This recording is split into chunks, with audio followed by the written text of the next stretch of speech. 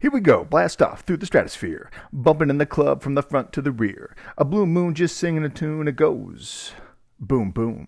Human, robotic, it stands psychotic, you want it, we got it, now we're gonna rock it. Come on, y'all, grab your boogie shoes, rockin' this party till the moon turns blue. Go to the car post to find a girl who could put my mind straight out of the world. Planet to planet and city to city, I never ever seen a girl that pretty. Blue moon now singing a tune, here I am all up in the room with the doo-wop, the boo-bop, the shimmy shay shay bop, the diggity bop bop, a dig-a-dang dang. Blue moon. Hops and box office flops.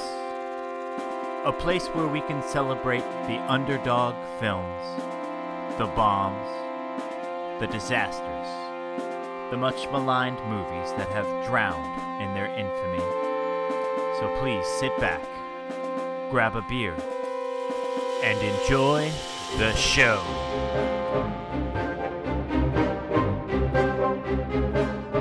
Welcome back, folks, and thanks for joining us for the 57th episode of Hops and Box Office Flops, presented by RevengeOfTheFans.com. Tonight, I, Chumpzilla, will be hosting a review of this cinematic bomb of astronomical proportions, pun definitely intended. The subject of tonight's pod is the adventures of Pluto Nash. Joining us tonight, as always, are the Thunderous Wizard, calling in from his penthouse suite at the Lunar Grand Casino. Boss, I'm recharged and ready to go. It's me, Randy Quaid. Oh, Bruno. And fresh from trolling the back alleys of Moon Beach for questionable company is none other than Captain Cash. I would like to be referred to as Rex Crater for the remaining of the pod. Fair enough, Rex. Crater. That's fair. Fair enough. All right. So, hey, do your thing, fellas. Give us the shameless social media plugs. Okay. You can find Hops and Box Office Flops on Twitter and Facebook at Hops and BO Flops. You can find myself in a dark room sobbing in a corner because at one point in time I thought this movie was good. What is in fact wrong with me, I don't know, but lessons need to be learned, and soon. And you can find me at WriterTLK on Twitter. Captain Cash, what about you? You can find me at CAPTCASH on most of your social media. I'd have some questions about my own personality too if at any point I thought this was a good film. So maybe it's healthy to have that sort of crisis. I don't know what's wrong with me. But I distinctly remember thinking, oh man, Randy Quaid was good in this. He's not. I find it funny that I had never seen this movie myself, but I was familiar with it because of the Thunderous Wizard's comments. Like, oh yeah, Pluto Nash, it's not that bad. A lot of people say it's the worst movie ever, but no, it's actually pretty funny. So I kind of thought it was like a cult hit type thing that had an audience and people liked it, but that's just pure anecdotal, take coming from conversations with the Thunderous Wizard. I was the audience. I got to apparently this was meant for you because I saw it. I looked into the background of the movie and researched it a bit for the pod. It's terrible, and there's almost no redeeming qualities to it, like zero. None. Like, we do these movies a lot that fail, and sometimes they deserve to. Yeah, this was borderline unwatchable, but that brings me to our next order of business, beer. You're going to need it for this movie. A lot. So the beer, the beer for tonight's pod is New Belgium's Voodoo Ranger Starship IPA. It's your standard IPA with a hoppy citrus flavor profile, and it checks in at a hefty 7.7 ABV, which is pretty needed for this movie. And on that note, I will crack one. Or 15. Yeah. So that begs the question, how many beers did you need to get through this movie? For me, this was easily a 6-beer movie and a couple of mouth-mixed martinis. You won't get through this hour and 36 minutes of film without pounding at least 5 to 6 beers. It is laughably bad. So here's my thing. You could drink no beers and have almost the same effect as if you drank 6, because this movie is so bad it almost creates a black hole in your memory of what did I watch? but I feel like you'd have a more enjoyable time getting drunk. So take the 6 beers. And I did, when I was doing like my modicum of research about how this could have possibly been as bad as it was, I found a drinking game online, and it had levels to it. Like, if you want to be okay while doing this, here's the beginner level. Here's the intermediate level. Here's the level that you will die. Wow. So I'll have to share that, but it's like, boy, this would be intense. Again, I'd like to remind the listeners to, imbibe responsibly, but feel free to, push your limits a bit with this one. You're going to need it. I mean, it's borderline unwatchable. I was commenting before we started the pod that I tried to watch this like 3 times. And at various points, I just wandered off to do other things and forgot that I was trying to watch it. And not like intentionally stopped watching. I just got distracted and went and did things. I was like, oh, yeah, I should probably try to get this movie finished. That's what I mean about that black hole of memory. Yeah, exactly. You're just kind of like, your brain doesn't accept this film. It's just like, I can't. Yeah, and the best way I can describe it, it's like Plan 9 from outer space, except devoid of charm and humor, unintentional or otherwise. This movie is painfully unfunny. Here's what I'll say. You could drink 3 beers during the movie, and then you could drink 3 more beers, essentially pondering to yourself, one, how this ended up getting released after it sat on a shelf multiple years because the studio knew it was terrible. Yeah. Why Eddie Murphy signed on to do it. And I think that's it. There's other things certainly to be thought about, but everyone involved, you could say, you read the script and you consciously made the choice to do this. Yeah, I would argue the only person that, quote unquote, needed this movie was Rosario Dawson. Yeah, I mean, she was early in her career. This was shot in 2000. This would have been a big deal for her. Yeah. And we'll get to this, and it'll lead us to our next points here. But yeah, you're going to recognize a lot of the cast in this movie, and it's a lot of people that you recognize that are still working actors today. And a lot of people that should have known better. Should have known better, yeah. It's kind of weird because, yeah, this movie's a train wreck from the start. So, okay, as we've pointed out, guys, The Adventures of Pluto Nash is a notorious bomb, and just known for being a complete disaster of a movie, and being one of the biggest financial flops of all time. In fact, upon its release, it was the biggest flop in the history of Hollywood. The script for what would become this turd was first written all the way back in 1985. Remind you, this movie was released in 2002. So this script had been sitting around since 1985 and was reworked dozens of times. And finally, they started to film the movie in 2000. Okay, so the movie initially had a budget of $80 million, but after some abysmal feedback from their test screenings, Castle Rock, who was developing it on behalf of WB at the time, pulled it from the spring 2001 release schedule and dumped another $20 to $30 million into reshoots to try to fix whatever was wrong with it, that was picked up in those test screenings. Okay, so now the budget has ballooned to over $100 million, pushing 110. Okay, so following those the reshoots, it's alleged that the work print of the movie was 3 hours long. Okay, that's a lot of footage. Good Lord. So they brought in Oscar-winning editor Alan Hyme, who won his Oscar for editing All That Jazz back in the 70s. So he was brought in to salvage the movie. He looked at that 3-hour cut and determined that there was still a lot of stuff that wasn't usable and they were going to need more reshoots. So at this point, Eddie Murphy allegedly financed most of these second round of reshoots himself, acting as the writer and director for the scenes as well. So for whatever reason, Eddie Murphy really wanted this thing to come out. Like, he dumped his own money into making this happen with the second round of reshoots.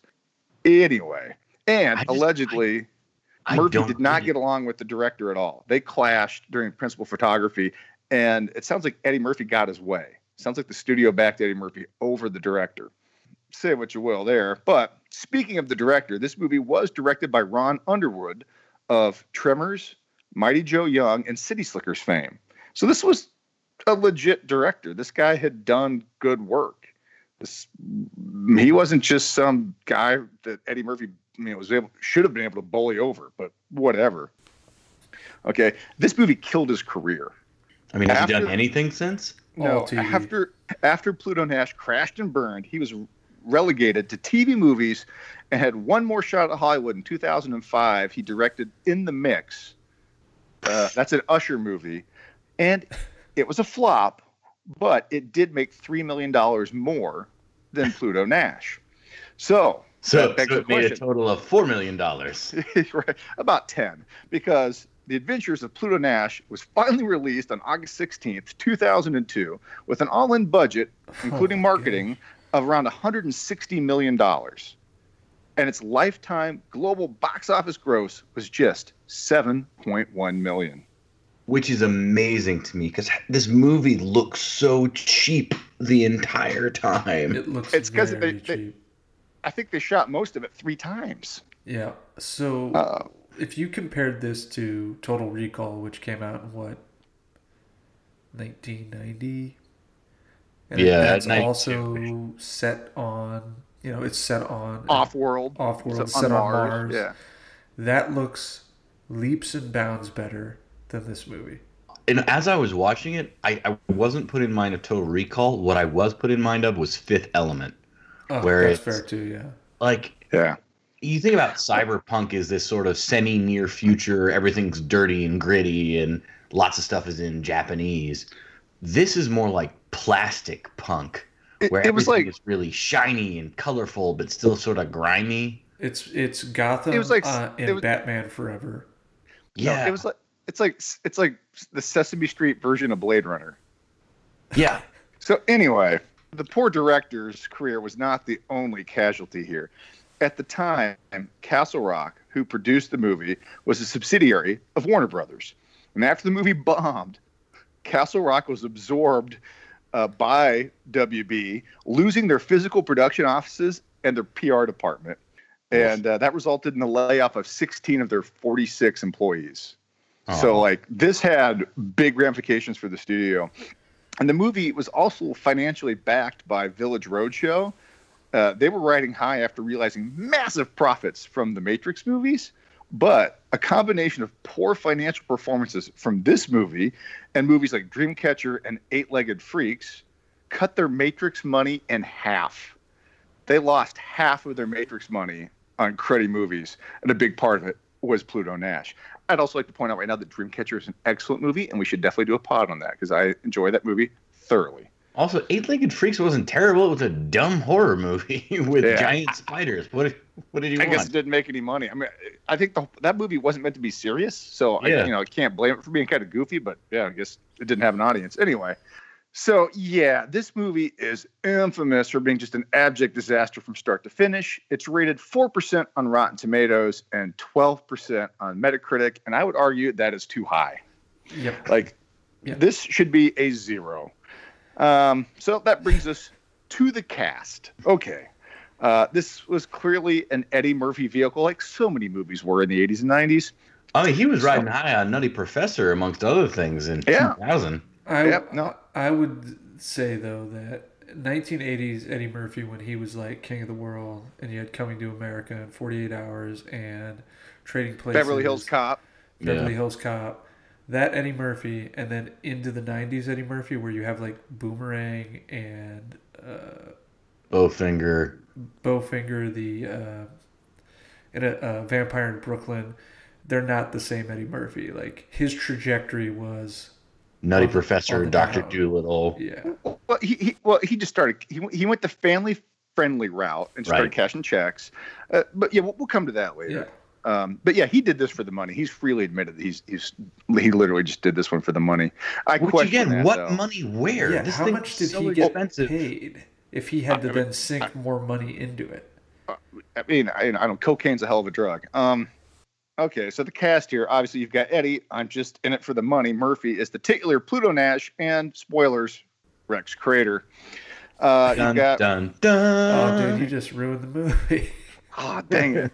Yeah, the most and that literally the movie did not really need that twist at all, but regardless. And Rosario, I'm just paying my dues. Dawson is Dina Lake, a fledgling singer from Salt Lake City and Pluto's love interest. But also mark? old enough to be his daughter, or young Yeah. enough to be his daughter. Yes. But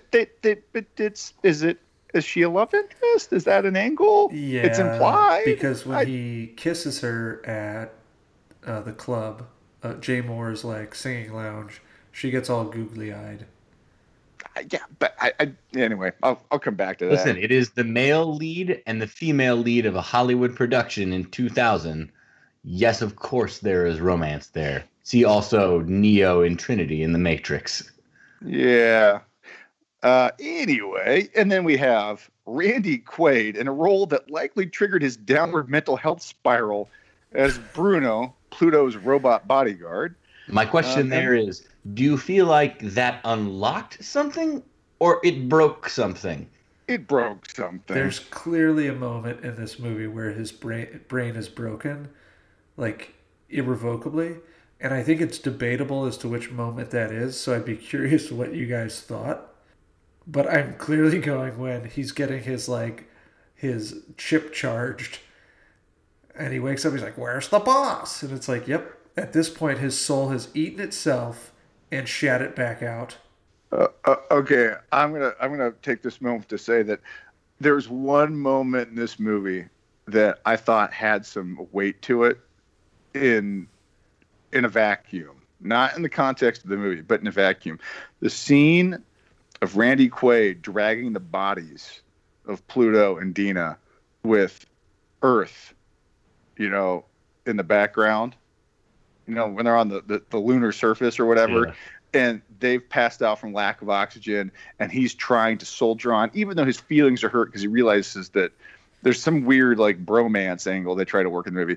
But he soldiers on and tries to get them to safety as best as he can. And there's again, it's kind of like The Mist, right? There's a bleak movie that ends that way, and it's poignant while they stare at Earth. But in this movie, it's completely meaningless and just I was like, that would be cool in different context. Well, the movie'd be remembered a lot more fondly if Pluto bit the big one in the middle, in the middle of the moon as Randy Quaid dragged his lifeless corpse across. Yeah. And then we've got Jay. Remember when I tried to be a thing more as Anthony Frankowski / Tony Francis as a polka / lounge singer and longtime friend of Pluto. You've got Bert Paulie Young as Gino, a generic mobster goon. He's the only one with enough sense to get the hell out of there after his only scene. Yeah. He's in the opening scene. For my 5 minutes, I collected my paycheck. Thanks very much. Thank you. On to film Rocky 3. Or at that point, was that Rocky? The next Rocky movie? No, that's done. He's in Rocky 6. So when did 5 come out? That doesn't matter. Like 95, 96. Whenever Tommy Morrison was like a legit heavyweight thing. So yeah, late 90s, mid to late 90s, not the 2000s. Okay, yeah, sorry. So yeah. Anyway, and then we've got Joey Pants as the peroxide blonde Morgan, one of Crater's goons. And shout out to Joey Pants. Get well, buddy. We're all thinking of you. And then we've got Victor Ferrando as Kelp, the albino Crater henchman. I thought I recognized that guy from something. He's a stand-up comedian. From End of Days. End of Days, yeah. But he's a stand-up comedian. I think I've seen some of his stand-up stuff, maybe way back in the day on Comedy Central. And fun fact, he's legally blind. Huh? Who knew? Wait, seriously? Yeah. I could never have guessed that. Yeah, it's weird. He shot that rocket pretty well for being legally blind. But anyway, okay. Explains why he chose to do the movie. He didn't read the script. he couldn't read the script. Okay. I can't think that they put this into Braille. I'm just gonna say I don't think that happened. That's not part of the $160 million it cost to make this. Yeah, you think that would have covered it, but that would have pushed it to 170 easy. And then we've got Miguel A, aka DJ Nunez Jr. as Miguel. Very clever. Another one. Yeah, very clever. One of Pluto's pals. Yeah. Peter Boyle as Roland, a retired moon cop. Is anyone slumming it here harder than Peter Boyle? This is not a great piece of Peter Boyle's immaculate resume. I mean, I'd like to make some sort of like young Frankenstein joke here or something, but I just, yeah, I just felt like as far as phoning it in goes, I think you could tell he was just kind of phoning it. He didn't know what he was saying. He's just reading stuff off of a cue card in the background. Like, did the check clear? Yeah, all right. All right. And then we got Pam. I guess this is less demeaning than Escape from L.A. Greer as Flora Nash, Pluto's mom. No. Yeah, were it not for Escape from L.A., I don't know that anyone is slimming harder than Pam Grier. Escape from L.A., as bad as it is, does not even approach this movie. But I think her role in that movie was... Hershey that might be Las Palmas. I mean, the fact that what they do with her voice and the whole... I don't know. It's the whole... has to certainly transphobic be angle of it. Yes, exactly. Anyway, we'll get to it, but yeah, she does okay. And then we got Mom. I love this. We got James, the hard-ass guy from every movie, Rebel Horn as Belcher, another one of Crater's lieutenants, and then you got Luis Guzman as the mildly racist Felix Legara. I like how they got that casual racism into this movie. Way to go, guys. The only person that makes googly eyes at Pluto Nash harder than Rosario Dawson's character is Luis Guzman. Yeah. And I'm saving the best for last year. And last but not least, John Cleese, clearly slumming it as the in-car AI James. Nobody was happier to be blown up than John Cleese. Like, thank God my time in this film is over. But hold on, he tries to rat them out before he goes. Hold on, I have information about the people that you're chasing. Well, yeah, I mean, by that point, we all wanted Pluto Nash dead. By that point, it wasn't just next Crater. So whatever has to happen. I'll just go on the record and say here that barring Escape from L.A., which might be worse for Pam Grier, I think it's fair to say this movie is a career low point for everyone involved.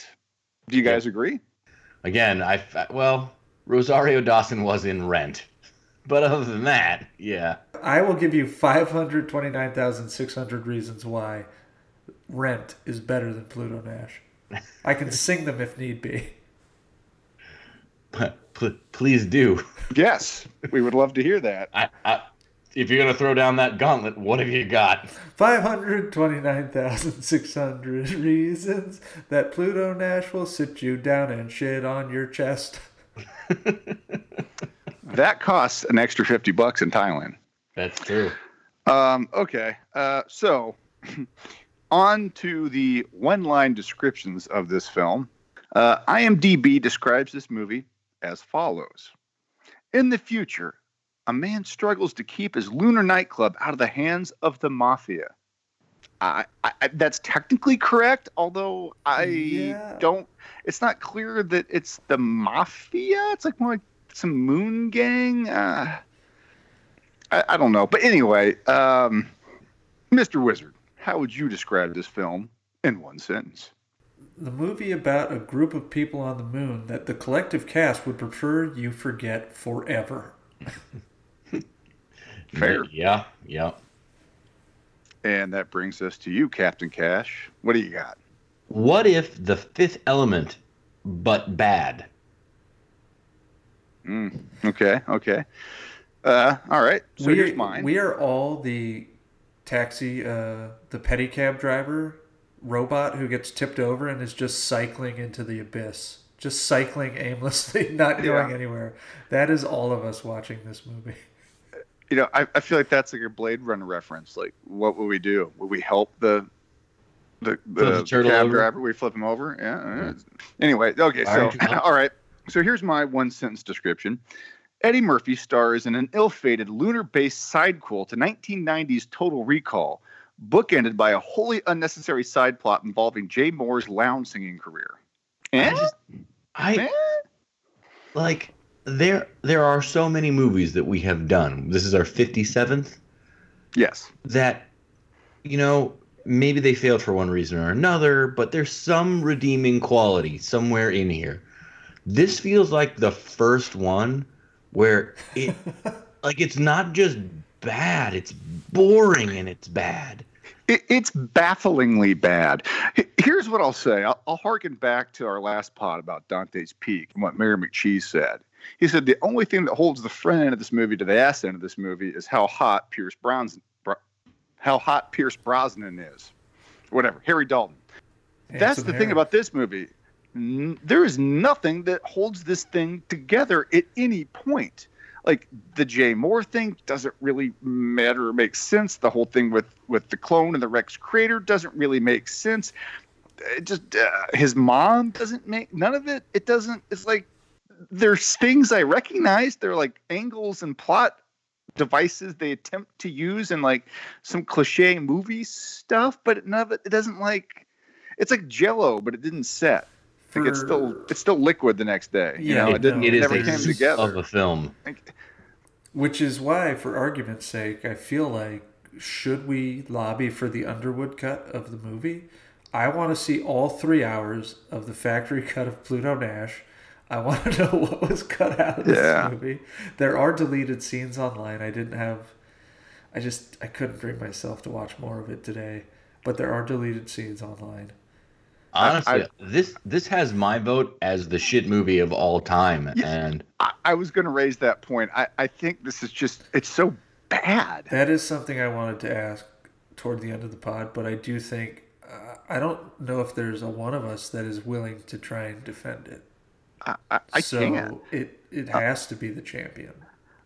This is definitely as far as big budget Hollywood movies go, this is the worst movie I've ever seen. This is worse than The Room, hands down.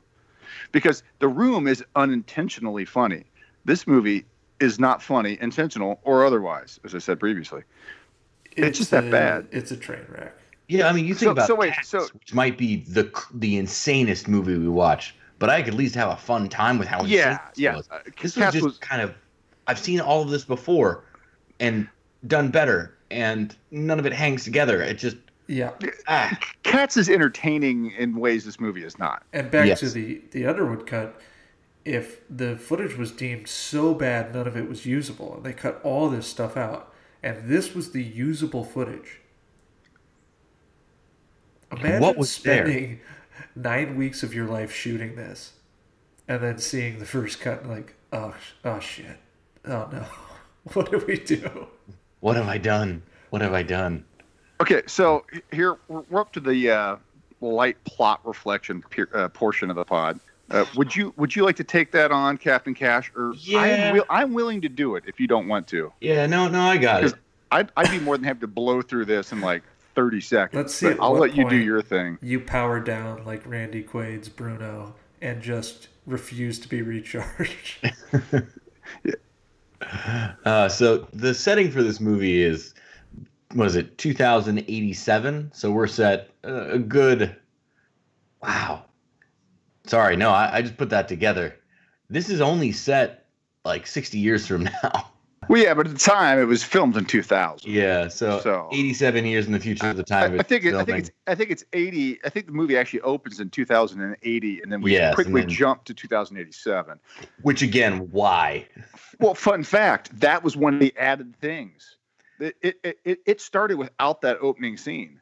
That is a reshoot. That whole opening scene 7 years before the main timeline, that's an added scene. Oh, poor it actually just started. It just started with Pluto running the club. They decided to add the prequel portion, the prologue. Yes. Anyway. Yeah. So if you spend more than a minute on this, I'm going to be very disappointed in you, Captain. It opens on the moon. Eddie Murphy is Pluto Nash. He owns a club on the moon called Club Pluto. Into this comes Rosario Dawson, a daughter of a friend who needs money for transport back to Earth. She's looking for a job as a lounge singer. He gives her a job as a waitress.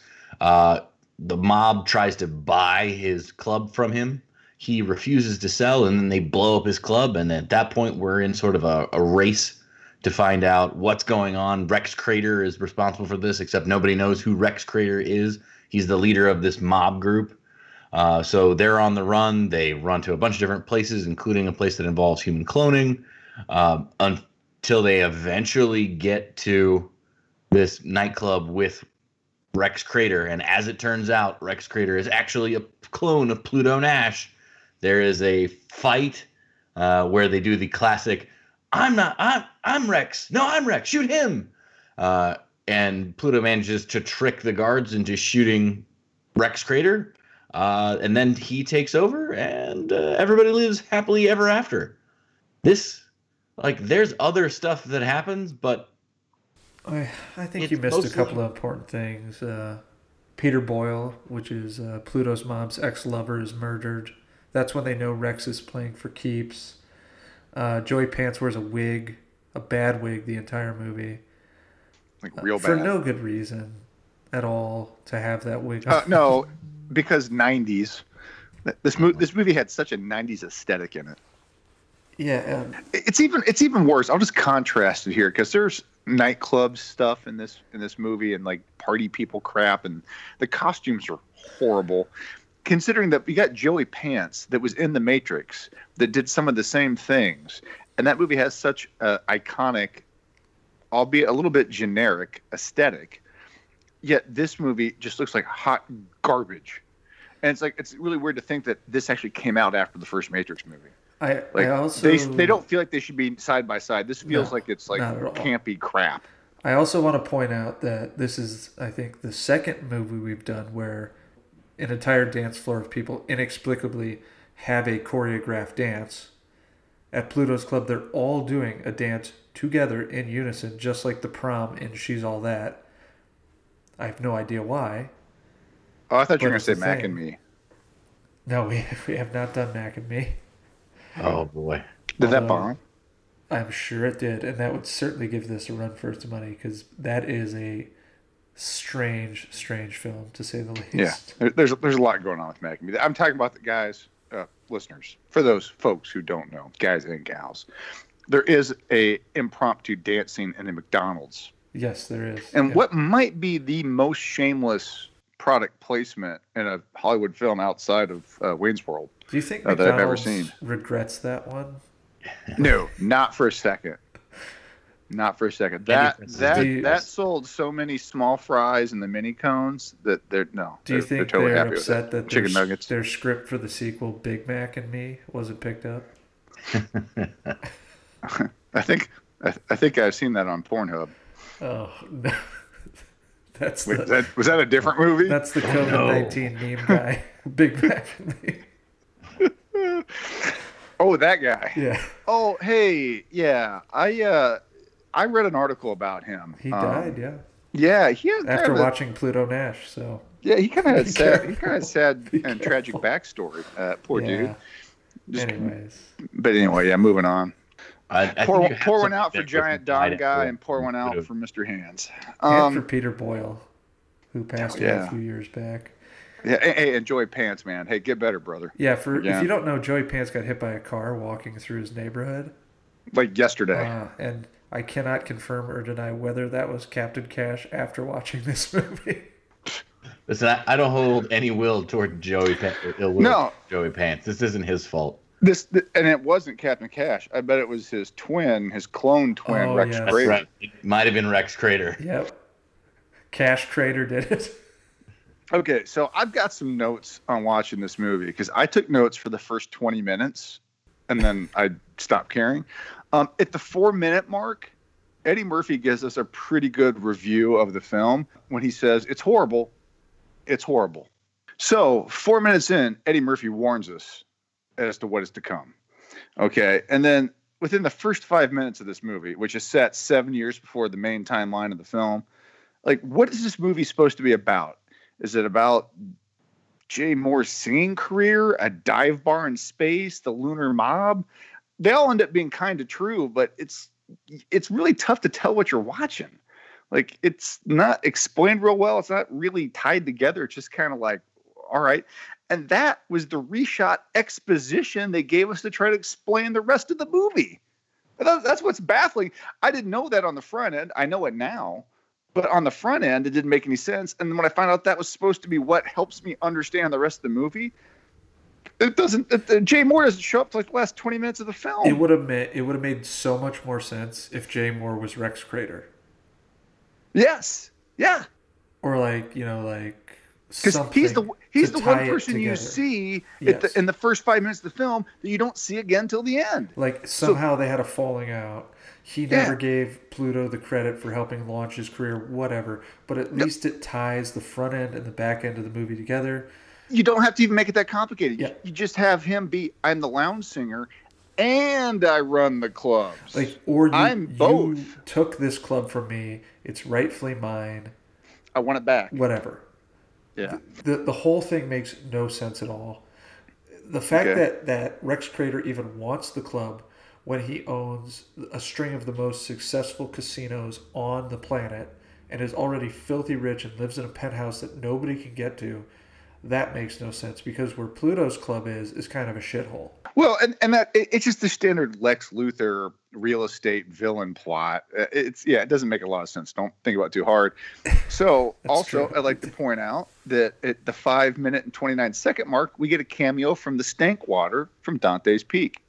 You know, tap water's brown at Jay Moore's shitty club. That's true. Yeah. I wonder if there was a volcano up there. That's an unexplored subplot. Volcano on the moon. Lunar volcano. Yeah. So then we flash forward. Apparently, Rosario Dawson's moon card expired. My moon card expired. That's supposed to mean something. I just that line really stuck out to me. It's just garbage. You know, what the hell is a moon card? And here's one of my biggest gripes about the movie for the 20 minutes I tried to care about it. When Dina, Rosario Dawson's character, introduces herself to Pluto and introduces her father, saying, hey, yeah, you don't know me, but you do. You know my dad. He doesn't recognize her dad's full name, but he recognizes his gangster name. She's like, oh, well, Nikki Styx. Yeah. Okay. Hold up, though. Earlier in the movie, back to the prologue portion, when he's dealing with the gangster 7 years ago and they're getting ready to murder Jay Moore, he knows the Italian gangster's full name. He's like, oh, yeah, Joey Cheesecake or whatever. And he was just some dude he did time with and played cards with in the joint. This guy, Rosario Dawson's dad, Dina's dad, Nikki Styx, is supposed to be his buddy that they got into stuff together and had like a relationship with outside of jail. But yet he didn't know his full name.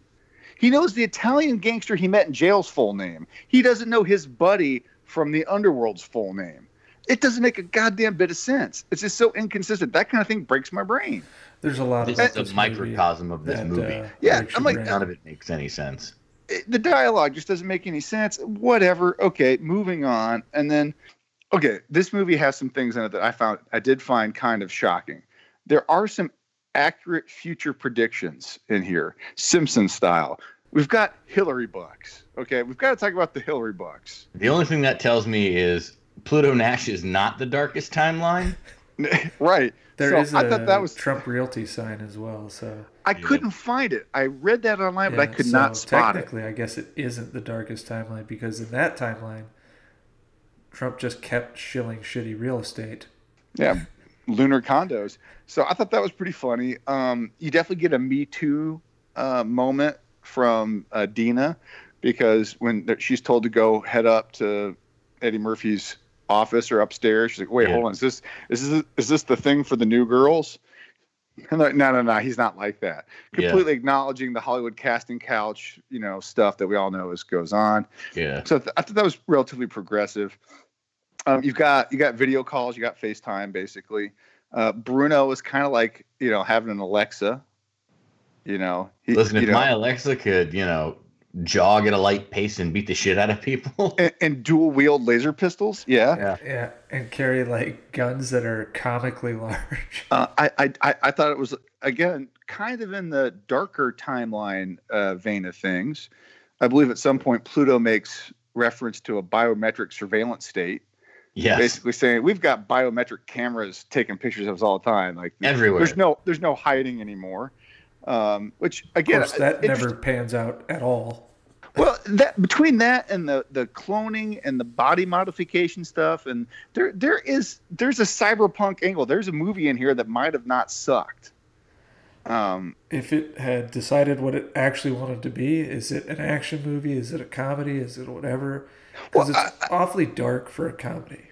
Well, and I'm just saying, there's a lot of like terms hard of the sci-fi, dystopian, cyberpunk themes that they mention, but they do nothing with. Yeah. So that, but yeah, that's something here. Hey, you got John Cleese is basically CarPlay, right? You know, you got a virtual assistant in your car, all right, and yeah, and that billboard, I didn't see it. I don't know what. I looked. I went back to right after they carjack John Cleese. It's on their way out of town. Yeah. Okay. I tried to find. I think I was trying to watch the into town part, not the out of town. I think the thing that bugs me most is like the Hillary thing is like sort of like, oh, this is kind of funny, right? And predictive. But most of this they just rip off from better sci-fi movies.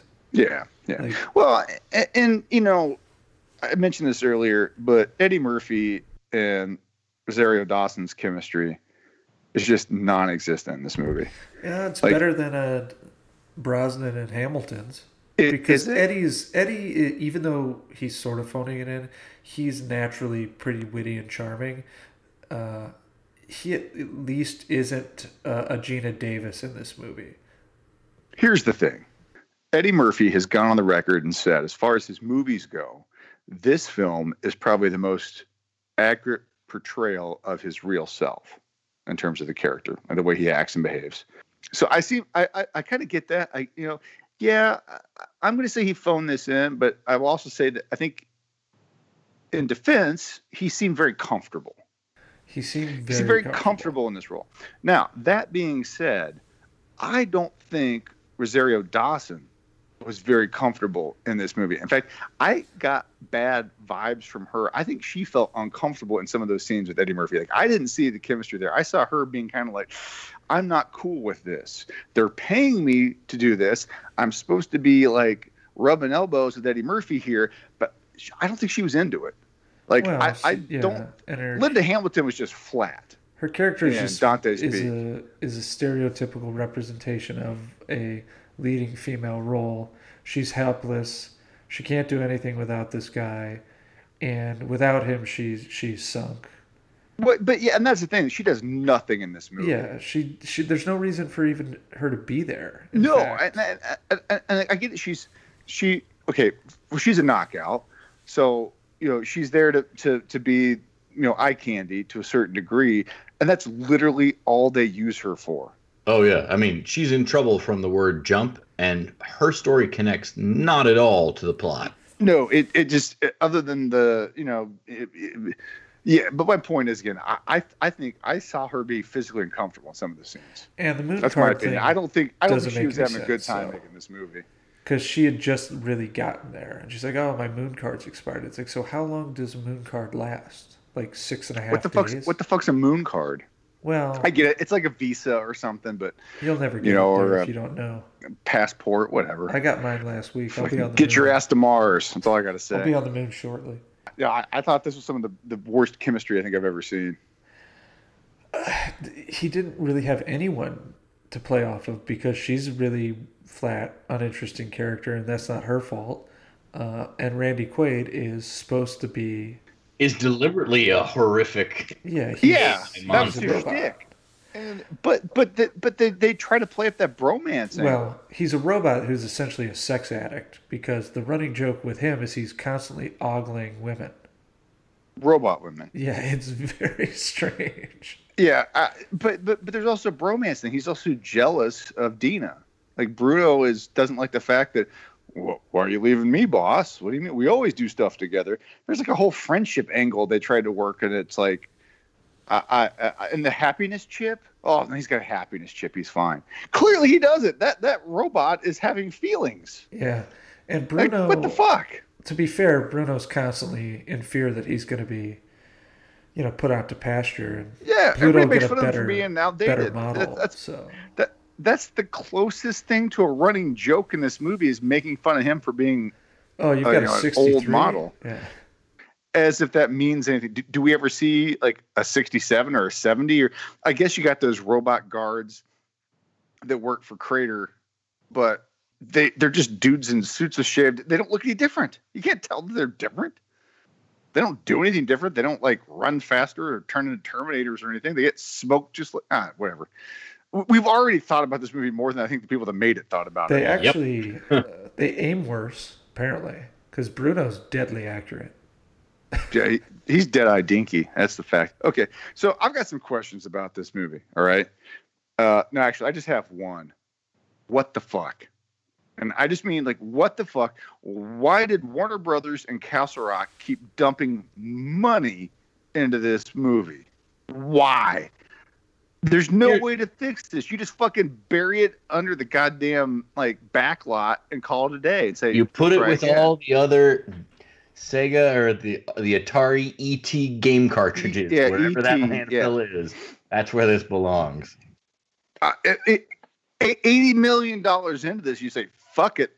Nope. This is certainly a candidate for just leaving it on the shelf. There's been better movies that have sat on a shelf for multiple years and they're just stuck there.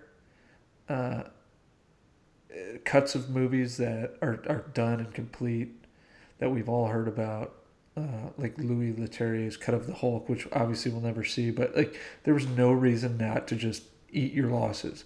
And if they had, they would have saved themselves $80 million. Yes, and jobs and livelihoods. Okay, so anyway, so that brings me to my next question here. Normally I'd be like, what's your favorite scene or what's the best scene in this movie? That doesn't apply here, guys. I want to know, what was your worst scene, line, or joke? Because this whole movie sucks just on an absolute level. And the action, if you even want to call it action, is beyond bad. None of the humor works, period. It's just bad. So what are your picks for the worst scene, line, or joke in the movie? The worst scene in this entire film is the climax, where it's revealed that Rex Crater is actually a Pluto Nash clone, because it means nothing. It means nothing at all. Like, it's built as this reveal, but why do we care? And then the chemistry Eddie Murphy has with himself might actually be the worst chemistry in this entire movie. Wait, I'll even ask a better question. Not why do we care? Because we don't care at this point. The bigger problem I have is, why does it matter? Yeah. How is being a clone important? Where's the Chekhov's gun that pays off? And it's apparently not even really illegal anyway, because Jay Moore's got 2 wives. So he liked her so much she cloned her. So it's not like a big, I can't believe this has happened. But I guess it was done against his knowledge, but for what purpose? Who cloned him? Who's the guy who decided to clone Pluto Nash? that was Alec Baldwin. Yeah, but why does it matter that it's a clone? It could have been anybody. It could have been Jay Moore. It could have been one of Jay Moore's wives. It's actually it's just. So that's even a better question, because Alec Baldwin was a criminal on Earth. So he clones a criminal from the moon that he's never met? No, they explain it. It. What's his face? James Crater says the whole reason he did it was he wanted a puppet. Yeah. But what's that dude's name? That's like his one big scene in the movie. James Rebhorn. Yeah. Oh, what's his? We didn't have Florence Nightingale over here on defense. Larry, it was one shot. He's Dr. Larry from Meet the Parents. Belcher. That was his name. Belcher. Yeah, explains it. So basically, you could surmise that Alec Baldwin's character, whatever his initials were, MSM, WZW, whatever. Yeah, MZM. He couldn't get to the moon, so he needed to have an agent on the moon. He needed to have a avatar, for his criminal empire on the moon. So that's why he had to have a clone. So he had to have a face for his lunar operation. So they went with the clone because they want somebody they can control. I get, but it's so quickly explained away, and it's like, that seems like a different movie. Yeah. that doesn't seem like it matters in the movie I've been watching. Why wouldn't he just have Belcher be the head of his moon criminal enterprise? Or just ask Pluto Nash to do it. Or Joey Pants. Or Luis Guzman has no scruples whatsoever. He would gladly do it. Yeah. And probably in more dramatic fashion. So yeah, for me though, if not racist, that to me is where like this movie has gone way off the rails at this Yeah, point. no, But- it was like a big reveal that had like no build up. You're like, what the fuck? Yeah, I'm like, okay, all right, fine. I just for the sake of disagreeing or offering a different scene, I have a couple. One, when they're at Pluto Nash's secret moon stash of things, which are never explained why any of this stuff is illegal. I guess the Chihuahuas thing is sort of plausible, but still, why are Chihuahuas illegal? I don't know. And that's like even a joke they're trying to make, like, oh, Chihuahuas would be $5,000 on the moon because everyone knows Chihuahuas suck. And it's just not funny. It's not funny. But that whole scene with the sex maid, it's just like, why is this happening? And she just keeps dropping the feather duster. Fuck you, Mr. Wizard. Fuck you. Like, that is my worst scene in the movie as well. And then because the whole French maid gag, it's awful. The joke's dumb, and then what makes it worse is Pluto Nash, Eddie Murphy's like dialogue explaining, oh, I guess they left that in their program. Why do you have the robot just bending over? It was off-putting. Yeah, and it gives like negative And the joke doesn't happen to the movie once. She keeps doing it for like, this scene lasts like 10 minutes, and you just keep hearing her going, oops, oops, and it's like, stop it's this like now. It's like the least funny thing I've ever seen. Dear listeners, this film might actually be The Ring, where we need to convince you to watch this. No, don't watch this next week, or this movie will kill the three of us. Watch Cats instead. I said don't watch Cats. No, watch Cats. Don't watch Pluto Nash. Watch Cats. Watch Cats. Okay. I mean, how bad this thing is. Let me say this: the humor is so bad in this movie. The jokes are so terrible. They are so bad that not even Carlos Mencia would steal them. Like, I'm not even sure you can call them jokes. That, like, at no point in this movie did I recognize something that either I thought was funny or that the movie I thought should be funny, right? Yeah. Like, usually when there's a joke line, you can, like, the movie somewhat acknowledges it. I did not. Nope, not here. I remember way back when we did The Irate Lover and I did Last Action Hero, and the word on that was the test screenings were so bad. And Last Action Hero is like legitimately a fun movie to watch and has a lot of redeeming qualities. It's a popcorn movie. That is a legit popcorn movie. Imagine what the audiences were thinking when they watched this. No. I can't. Existential despair. Not even in my wildest imagination. It's never funny. It's got one of the funniest people on the planet, and not 1 second of it is funny. You know what? Let's take this into a break, and I do have a comment on what you just brought up there, Mr. Wizard. I think it's important to remember that Eddie Murphy was a really funny guy. Yes. Not if you watch this movie, he ain't. Just not in Pluto Nash. All right, folks. Catch you on the flip side.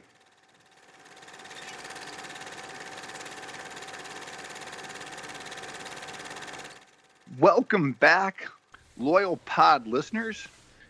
You've joined us just in time to catch Pluto Nash's Moon Beach Trivia Challenge. So what I've got here, folks, is 5 questions and a bonus question. Multiple choice, and the winner gets a free drink at Pluto's Club. Oh, sweet. Yeah. Captain Cash, Mr. Wizard, are you guys ready to play? Can I opt to kill myself instead? No. Damn. Listen, Pluto's Club is not the problem. It's everything else. It's Pluto himself. It's a hopping good time at Pluto's Club. Yeah, people seem to have a lot of fun there. Joanna Mann works there, a.k.a. DJ. DJ, from yeah. Street Fighter. Randy Quaid, the robot, is now the manager. So when he's busy not posting weird YouTube videos about the cabal of Hollywood child smugglers, he's tending aren't they bar. the Starfuckers? Aren't you worried about the Starfuckers? Yeah. All right.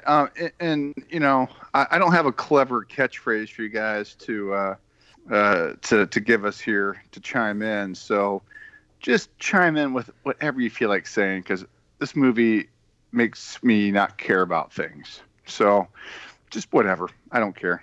But yeah, again, multiple choice format here, folks. And these are vaguely Pluto Nash related questions. Number 1. Which actor demanded his name be removed from this film's credits? Life is meaningless and we're all going to die. I don't even need multiple choice. Yes. Alec Baldwin. That is correct. Yeah, he's not on the list. Baldwin wanted no part of this disaster, and I personally think he should have gone a step further and just had himself billed as Billy. Because that would have been funnier. Okay, wait a minute. moving on. That's not fair. Billy is semi-competent. Steven or Daniel. Daniel. Oof. Daniel, the one that no one can remember. Yeah. All right.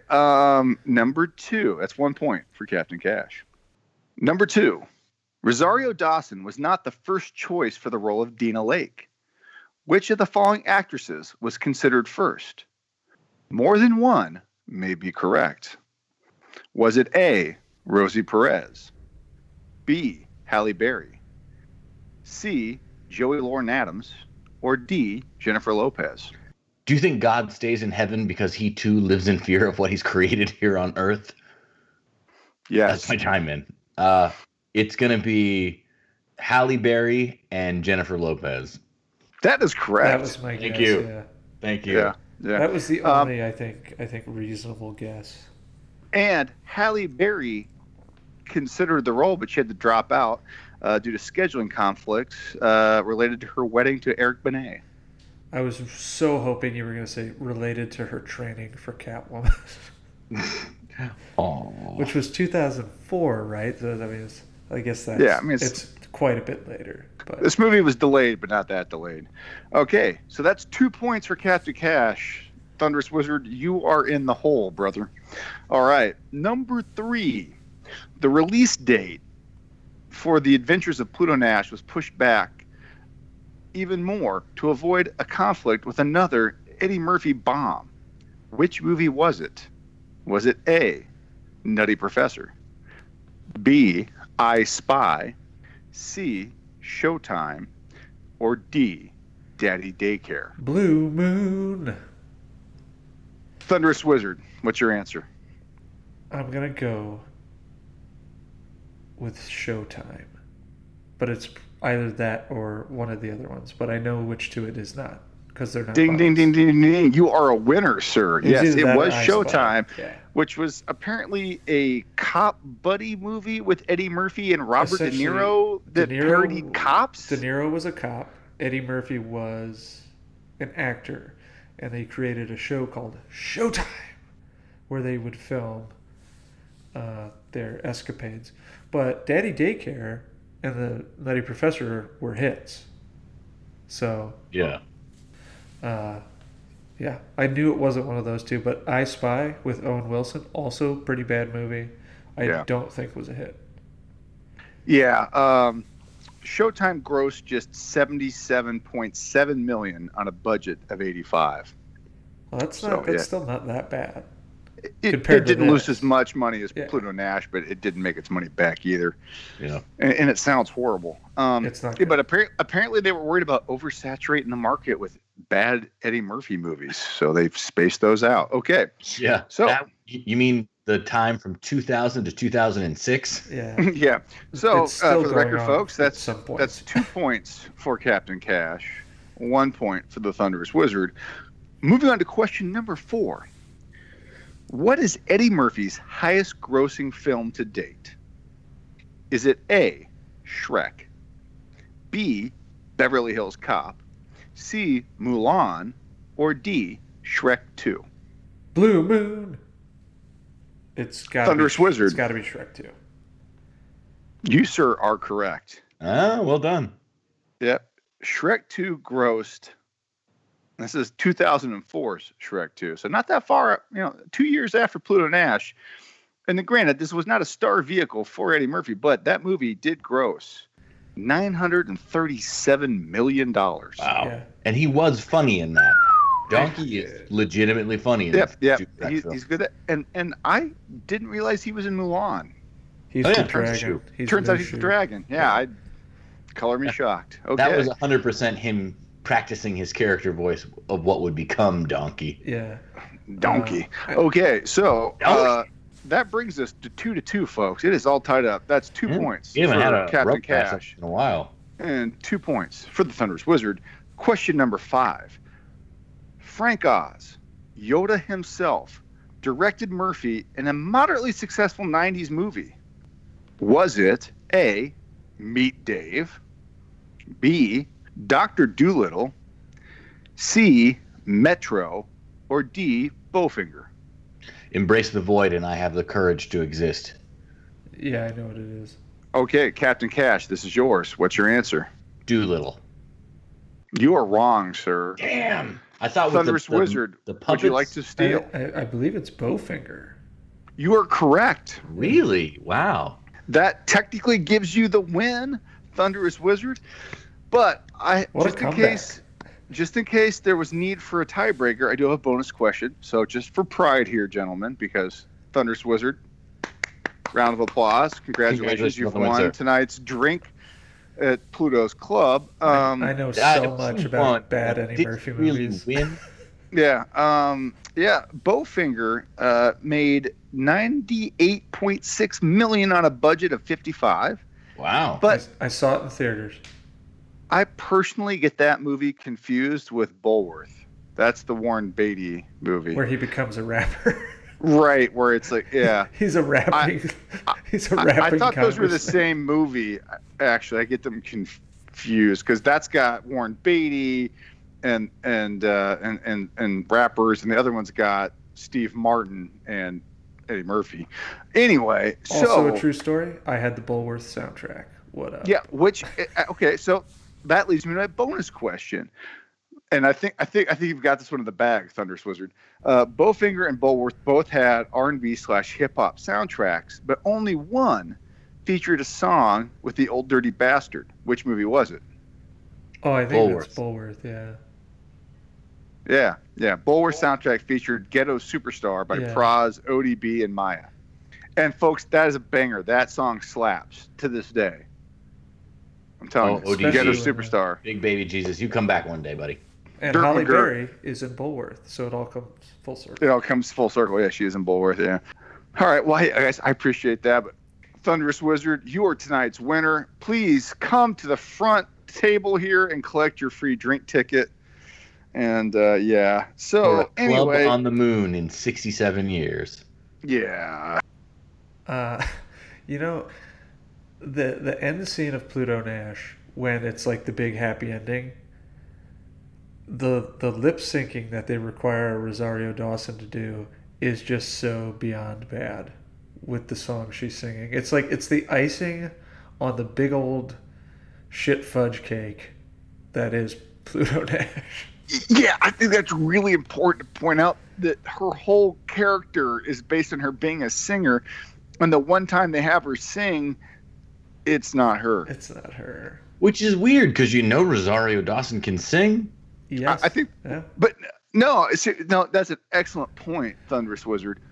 They hired Rosario Dawson for this role, and her whole shtick is to be a singer. And then when she gets to sing at the end of the movie, it's not her. She can't sing. Yeah, they don't give her a chance to sing. I don't think she can't sing. They just don't let her. Yeah, it doesn't mean.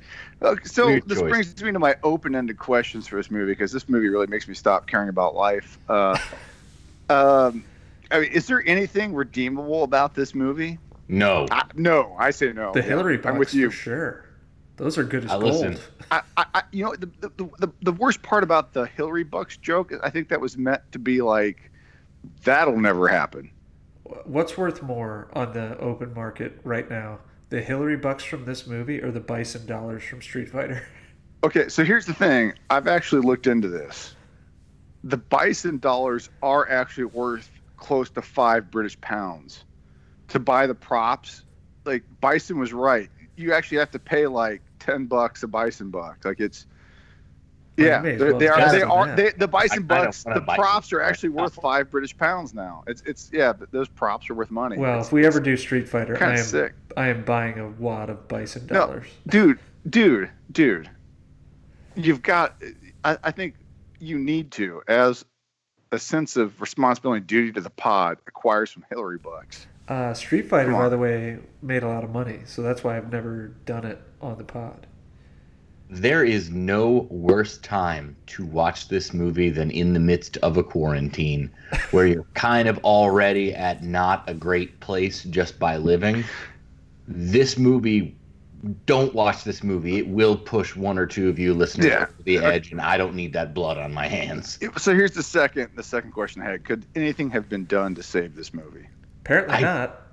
Because they threw an additional $60 million at it. You know what needed to happen in this movie? You needed Vin Diesel's Bloodshot to teleport back in time or forward in time and just murder everybody in the club scene, in the prologue of the movie with Jay Moore and Eddie Murphy and the gangsters, and just would have killed them right there. And the movie never happens. Is that the deleted scene from Deadpool 2? He goes back, kills baby Hitler, flashes forward, kills Pluto Nash. Yeah, you know what? That would have been funny. And I got a funny feeling Eddie Murphy would actually, buy into that. He would co-sign on that. This is Eddie. Wait, hold up. I just came with a profound statement here. This is Eddie Murphy's Green Lantern. This is worse than that. Oh, yeah, it's the worst film. And Green Lantern sucks, don't get me wrong, but not as hard as this. But for Eddie Murphy, this is his Green Lantern. Yeah, no, this is I think that's his personal Green Lantern of his whole career. If he could undo any movie, it might be this, but he's been in a lot of bad movies. Yeah, I'm an Eddie Murphy apologist. I stuck with him for a long time through, just crap after crap after crap. And I think Norbit is when I jumped off. And Norbit is pretty close to his Green Lantern as well, because he also plays multiple roles in that movie. But that made money. But he's done that in tons of his movies. That's kind of his thing. So hear me out, though. A quick aside here for a moment, folks. One of the things that shocked me most about having children and consuming media and not really framing the conversation all that well sometimes is that my middle kid, he thinks that Ice Cube is the guy from the Are We There Yet movies. He doesn't know who Ice Cube is. He thinks he's that guy. That was bound to happen, yeah. Yeah, he's never seen Friday. He doesn't know who NWA is, He doesn't know Fuck the Police. I'm like, he thinks that guy's like a dad. And I'm like, okay. That's a choice Ice Cube made. It's all full circle, man. I mean, now his son is playing him in movies. So my point is, though, so my kid's also Eddie Murphy to them is Doolittle. He's the Nutty Professor. He's Donkey. To you and I, we still remember as children of the 80s, we remember Eddie Murphy Raw. Yeah. Hilarious, yeah. Yeah, Eddie Murphy used to be he used to be a hard R stand-up comedian. Yeah. Very hard. Very hard R, very nasty. And to us, Trading Places, Coming to America, those were toned down Eddie Murphy roles. Yeah. And Beverly Hills Cop and 48 Hours. That was him, that was mainstream then. He took it to a whole nother level. And so there are people that are seeing Pluto Nash. They don't equate, because that's 2002. They don't realize that's the guy from Raw, man. Yeah. He actually used to be really fucking funny. Gumby has been shot. He was on SNL. He was one of the guys on SNL with Chevy Chase and Belushi and Aykroyd and Steve Martin. Yeah. Now, granted, it's the money thing. He made a buttload of money. He just went the cash and checks route. Not knocking him for that one bit. But I think it's kind of sad that people don't know his good stuff. I think, to your point, Mr. Wizard, and I knew Captain Cash, his catalog's got bloated on the back end. He's put out a bunch of shit. But if you go back to when he started, there was some really good stuff. And I don't hold it against him. 48 Hours are the mighty fallen. Yeah, no, it's not even that. It's fuck it. He's I like money. Okay. I also like money. Yeah, I'm not judging him. I'm just saying, it's just sad that people don't realize, what he used to be. He's a comedic genius, and he was. His run in the '80s is almost unparalleled. It's that good of a run. It really is. For a comedic lead actor, he crushed it in the '80s, and that it's hard to perpetuate that kind of insane success. To his defense, like a lot of guys, he fared better than Belushi. He fared better. Well, Belushi died, so that's my point. Belushi was like a hurricane tour de force that. Yeah, that's my point. Though he fared better. He didn't fall into those traps. He did better than Chase. He lasted longer than Aykroyd. I think Steve Martin's probably the closest to hang with him into the 90s and 2000s. Steve Martin's just out here playing banjo anymore. Yeah, but yeah, even Steve Martin was kind of he wasn't as prolific. I'm just saying, like, I'm not gonna knock the guy. At that generation of comedians, he definitely stretched it out longer than most of his contemporaries. That's all I'm saying. And you either die the hero, or you live long enough to become the villain, kind of thing. And there is no greater villain than Pluto Nash. And he sleeps soundly on the pile of money that I'm sure he got paid to be in this turd. That's fair. But yeah, so those are my final thoughts. Okay, so hey, let's take a break here, folks, because I think it's only the second time we're taking a break tonight, and we'll come back. I've got some recommendations, and I'm hoping that the Thunderous Wizard will give us some sort of hint as to what we're going to talk about next pod. Catch you guys on the flip side.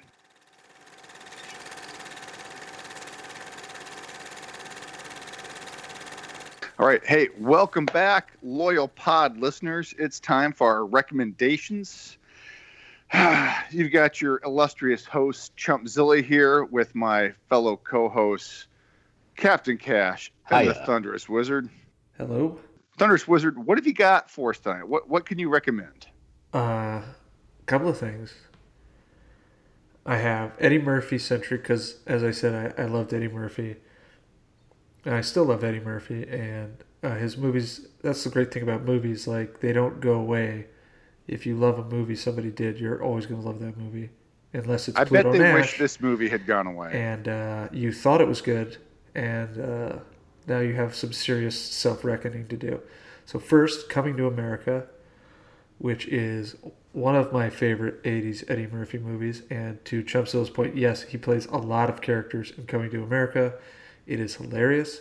It is about two guys from a fictional African country that come to find a wife in Queens, New York, because he is unsatisfied with the women being offered up to him in his home country.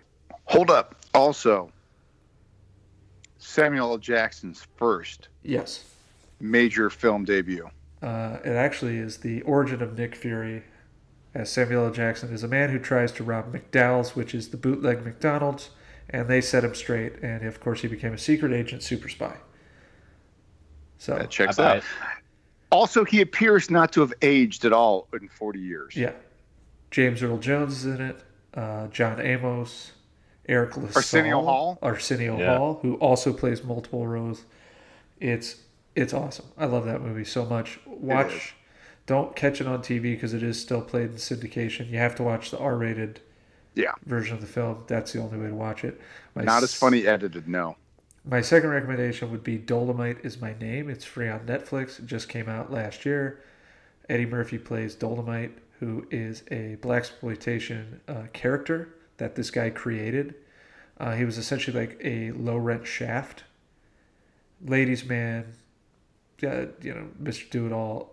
And he went on to be in a series of films. It's a very good movie. And it goes to show you, right? Like, yes, he's done a lot of bad movies along the way. A lot of people, some actors have that, rut in their career. Eddie Murphy's still bringing it after all these years. It's a great movie. It's free on Netflix. Highly recommend it. Fair enough. Very good, Thunderous Wizard. So that brings us to you, Captain Cash. What you got for us? So I did this last week, but I'm going to do it again because I absolutely love this show, The Last Kingdom on Netflix. That's a cop-out. It is. I don't care. I love this show, and this season was really good. You're never invited to Club Pluto Nash Moon Beach place, and you're never going to sit at the head of the table with me, Bruno, Babette, Joey Pants, who's now our friend because he got shot, but he's okay. Turns out he didn't die. Hey, Joey, man. You know, putting the good vibes out. Get better. I want to see you again. Please don't throw me in the briar patch. You're going to be publicly shamed in Trump condos in the middle of the moon. Yeah. Oh, no. But no, The Last Kingdom is a great show, and everybody should watch it. That's all. Okay. Well, so, folks, now this brings us to my favorite segment of the pod, Life Pro Tips with Chumpzilla. I had to give this life lesson to one of my children today. Let me take a quick poll here, an informal poll of our co-hosts. Captain Cash, when you prepare a grilled cheese sandwich for your children, what spread do you use on the bread for the toasting side? At the risk of sounding like a complete monster, I don't. Grilled cheese is bullshit. Oh, don't care for it. Never you have. are, in fact, a complete monster. Okay, so your invitation to Moon Beach is definitely off the table. Yeah, okay. You are the worst. First off, I'm reporting you to the FBI right now because I'm pretty sure you're a terrorist. Mr. Wizard, what is your grilled cheese spread of choice? Well, I usually used butter of some kind. Okay. Vegan butter now because... Sure, because you're weird. I'm very conscious of these things. So this brings me to my excellent point here, because all three of us used to work for the same establishment in college. I believe, was the only one that cooked. Yes, I was only ever a bartender and bouncer. They didn't let me do much of anything aside from ID people, mop, carry buckets of ice, and then occasionally throw someone out. And stock the beer. So I did all three jobs. I cooked in the summers. And what I learned as a fry cook is that, yes, butter is what I was brought up to believe to be the proper spread for grilled cheese. And it works. I'm not saying it doesn't work, but it is the inferior spread. Mayonnaise works so much better. It's lighter. It's easier to spread. I also hate mayo. But the thing is, it takes so little. You don't need much mayo. It's just a tiny bit, and it browns up the bread so much better. It's more even. You get a better color, and you don't taste the difference. There's like the butter's got more fat. Mayo is a lighter alternative. Like butter is heavy, mayo is light. It takes just a small layer of it, and it cooks up so much better. The grilled cheese looks better. Here's the thing, though. Here's the pro tip. You got to add a dash of salt, because 9 times out of 10, you're using salted butter to make your grilled cheese. So what you're really getting out of that butter is the salt. You cannot tell the difference. Just a thin layer of mayo in your grilled cheese sandwiches will be lighter and better. I'm telling you. There has never been a more Pluto Nash move than a movie podcast segueing into a cooking podcast. Just the very end with absolutely no warning. Centering on mayonnaise. Man, I'm just telling you, guys, it'll change your life. Try it. Mayo. Just mayo instead of butter. And you don't have to use that much. It's not fattening, because mayo is just eggs and oil. Come on. Anyway. It's not fattening at all. But okay, so, and the other thing too is I do have to make a confession. Okay, one of the previous pods, I think I sang the praises of the 1990s, the late 90s animated Spawn series on HBO. Yeah, it's free on Amazon Prime right now, and it's quarantine, and I've got a lot of time to kill. I watched the first 2 seasons of that again. Oh no, it's fucking horrible. It doesn't hold up. It's terrible. Boy, we all sang the praises of it. So. It's not Pluto Nash bad, don't get me wrong, but pod listeners, I'm sorry. Do not bother checking that out. It is fucking just dreck. It's terrible. I love Keith David. But the rest of it's shitty. Goliath is great. Watch Gargoyles. That still holds up. Fun fact. Ronnie Cox does the voices of the corrupt politician and Billy Kincaid, his bastard child murdering son. Ronnie Cox, RoboCop, Ronnie Cox. Yeah. Huh. Yeah. So funny story that you mentioned Spawn. I know we talked about the movie, how he was basically going to fund it himself, and I guess recently he did an interview Todd about McFarlane's gonna he fund also, the new Spawn movie that's not That's never in gonna production he yet. also Never gonna has happen. an hour and a half of animated Spawn ready to roll. There's just no animation yet. Also, he's waiting on a silent partner to help finance Spawn, I guess. So Jesus. I don't think we're getting Spawn. Just put it that No, way. probably not. Yeah. Awesome. Anyway, so Yeah, good times. Hey, next up. Hey, fun fact. Here's another fun fact. I can't think of her name, but the voice actress that does the voice of the baby Cyan in that series is also Lil and Dill from Rugrats. Look it up, folks. That's a fact. Strong. All right. Oh, next up. and she was the female bunny rabbit from Space Jam. Lola Bunny. Yeah. That's Lil and Dill and the baby from Spawn. There you go, guys.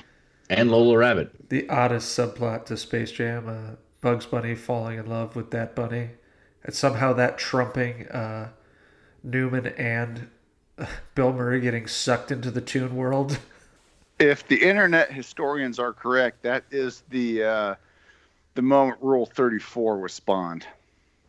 I mean, it's got to be close. It's definitely that film is responsible for as many, if not more, furries than the Disney Robin Hood Fox film. All right, I'm going to end the pod before it gets any weirder. Come back next week for the Val Kilmer, Michael Douglas vehicle, The Ghost in the Darkness.